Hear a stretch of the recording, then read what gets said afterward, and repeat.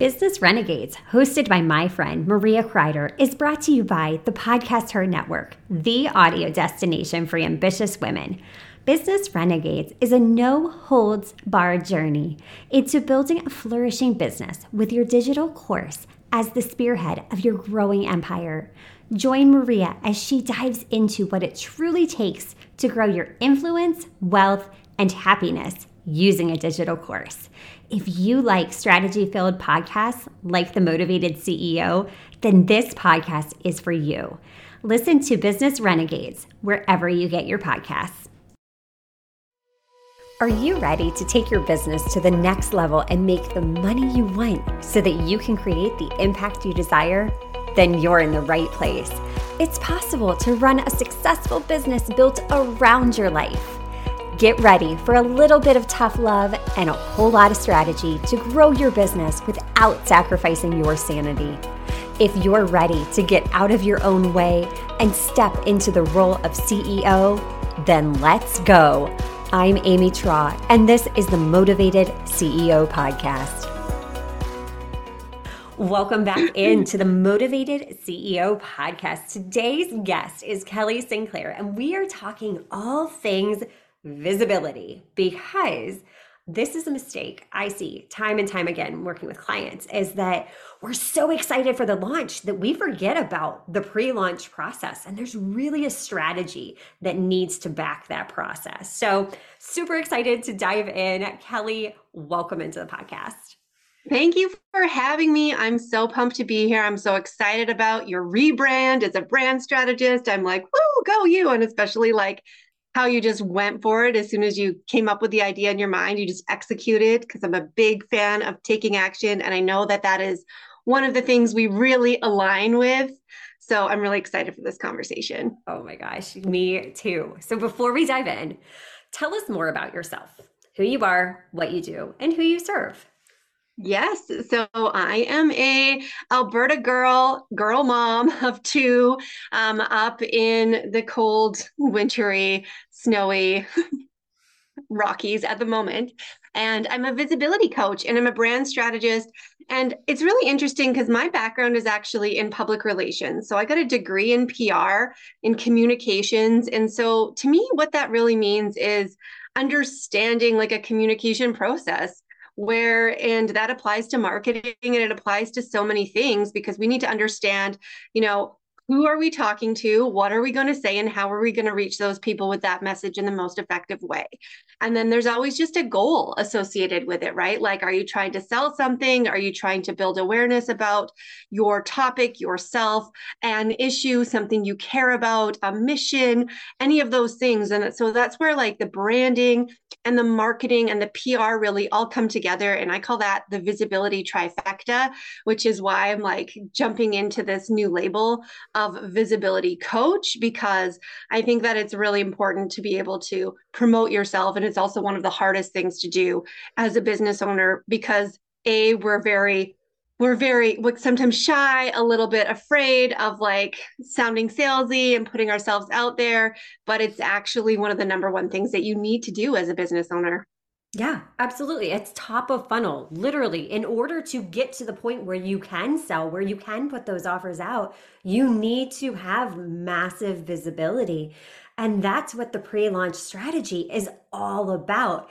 It's getting visible to the right people. Because if you're just putting yourself out there to everyone, you're confusing people, and people don't know that you're the obvious solution for the problem that you have. So I would love to dive into, okay, why is a pre-launch strategy so essential to a successful launch? Yes. So let's just define this, because I think there's probably many definitions and maybe your listeners are thinking one thing when they're thinking about launching. And, we could be talking about launching a brand new business, or we could be talking about launching a specific offer within that business, either of those things, or a rebrand launch where we're having to like shift the way that we want people to see us. So thinking about like the timeline on when that actually happens, it basically means we're going to turn up the volume and like scream really loud about the thing that we are talking about during the launch, the offer, the new business, the new program, whatever it is. But coming from cold and into that, is kind of like standing at the top of the mountain and just yelling out into the like air waves.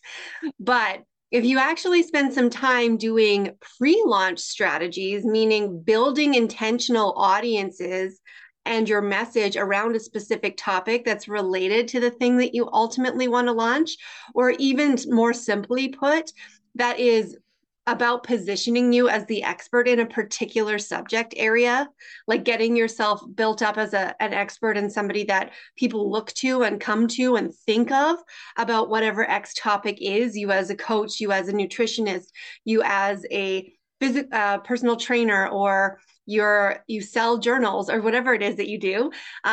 We want to talk about that beforehand, and it takes time to build up that brand awareness. I love that, especially the last part there. It takes time. And I think that's the part that really gets frustrating, that feels like an uphill battle because we're living in an on demand culture, an on demand society where we can order something offline and have it at our house that day or the next day. It's absolutely crazy. So we're not taking the time to really dive into these pre launch strategies and then wondering why everything's flopping. So, can you take us through a little bit of what that pre launch strategy looks like? Obviously, this is going to be like super zoomed out because pre launch strategies are something that's really individualized, that you really need to have that massive clarity on as a business owner in order to get visibility in the right places. But could you give us a general overview of a few steps that could get us started? Yes. So first of all, I love that you said like it takes time for brand awareness. And as a business owner, we have to identify that we're going to have a different process than other people. And stepping into that, I love this as a brand strategist. It's really important to know that what's going to work for you is going to be different than what works for other people. And while it can be great to look to others for examples and for strategies, sometimes it can be frustrating when we try and put our brand into their box. So that is why I came up with what I like to call the visibility tour method. And yes, totally inspired by Taylor Swift because artists go on tour, authors go on tour. We go on tour when we have a thing to talk about, right? Or when we want to draw attention to one particular thing. So the idea of doing a visibility tour is like thinking about the 60 to maybe 30 to 60 to 90 days before you want to like move into an actual intentional sales period in your business, and you want to bring awareness to the topic. You want to showcase your expertise, help point out the different like pain points that your audience might be experiencing, really get on the same page as them, have them see things and have aha moments with you as part of a really designed conversation that you're taking over this period of time. So visibility tour means picking a particular subject area, like the topic of what do you want to talk about? Like what flag do you want to wave for the next 2 months, say, that's going to help get you into the position you want to be in as a brand, as the expert that you want to be seen as. Yeah, it's really about that positioning. And I think as business owners, we get nervous to really pin down that one thing. But Yeah. getting clear on that one thing is really what helps us position ourselves as the go to authority, correct? Oh, absolutely. And yes, it is the biggest resistance that we tend to have is like, I don't want to be just one thing or just for one person. And this doesn't mean that you are choosing that. It means that you're just choosing to focus on that. So if you can shift a little bit in terms of your own marketing mindset, that we're just focusing on one area to allow conversations to start happening for people to be interested in engaging with us, because we need human beings, we need people to have customers ultimately to be able to actually serve the missions that we have. We need those people. So we need to speak directly to them, because when we speak too broadly, we're not hitting anyone. Like going wider, Marie Forleo says, when you're talking to everyone, you're talking to no one. And it is so true, because the more specific you can be about an example situation somebody's gone through, something somebody tried to fix the problem that they have, something that would showcase the actual reason behind the problem that they didn't even know was the cause of the problem that they had. All of these things really help people to go, oh, yes, like she is speaking my language. This is exactly what I need. I didn't even know I needed it, but I do now. And I know that because you showed me this way of thinking, I now trust you and want to explore what it looks like to get support from you with this problem that I now am aware of, thanks to you. I'm interrupting this episode to share a free online networking opportunity for female entrepreneurs. Join me for Coffee Talk every Monday at 12:30 Eastern Standard Time and connect with like-minded entrepreneurs, leveling up and stepping into the role of the CEO of their business. Details can be found in the show notes. I would love to see you there. Yes, yes. And it feels so counterintuitive to do it. I know because I've been there. I've been there. But when you really narrow down on that one thing and you begin to repeat yourself over and over and over, yes, you will feel like a broken record. But in this noisy world, nobody's paying as much attention to what we're saying as we are. Nobody is paying attention. So you have to be a broken record. You have to switch that mindset from that scarcity mindset of, oh my gosh, well, if I just become known for one thing, there's only a certain number of clients I can ever achieve. No, I've found the inverse to be true. Have you? Oh, yeah, absolutely. It just opens up opportunities to expand and to then get even more aware of the people that you do have to allow them to like tell their friends more. Like you can just see your audience more specifically. So those are like the first two pieces of the visibility tour, having a clear message and having a clear audience.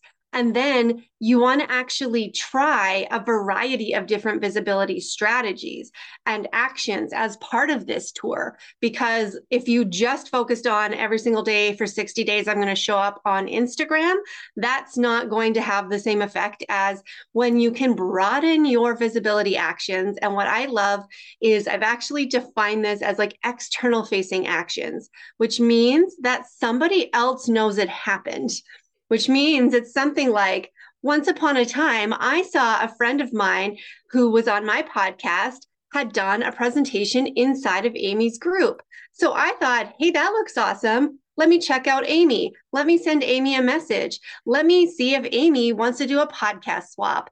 And that happened behind the scenes. That is a visibility action that helps me get in front of another audience, helps Amy get in front of my audience. It's a win-win for everybody. So thinking about some things outside of the sort of traditional marketing, and this is where that like PR piece comes in, where we're talking about relationship building and collaborations and thinking about mutually beneficial opportunities and audiences that cross over, because especially if you are newer to business and you're thinking of launching a business, well, who already has an audience that's similar to what you think would be a good fit for you, that you could support, that you could come in with that angle and say, here's how I could add value to what you are already doing because this is awesome what you're doing. Yes. And I really think we undervalue collaboration as entrepreneurs, especially when you can link arms with those that you used to view as your competition and realize, no, that right there is a gold mine because they understand exactly what you're going through and your audiences are aligned. Just because you sell something and they sell the same thing, that's okay.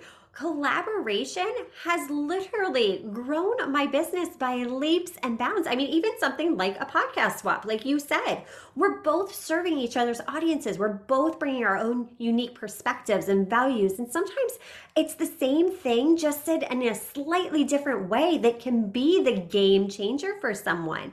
And I love too how you're talking about, it's just a matter of trying things from a different angle. Shift that lens a little bit.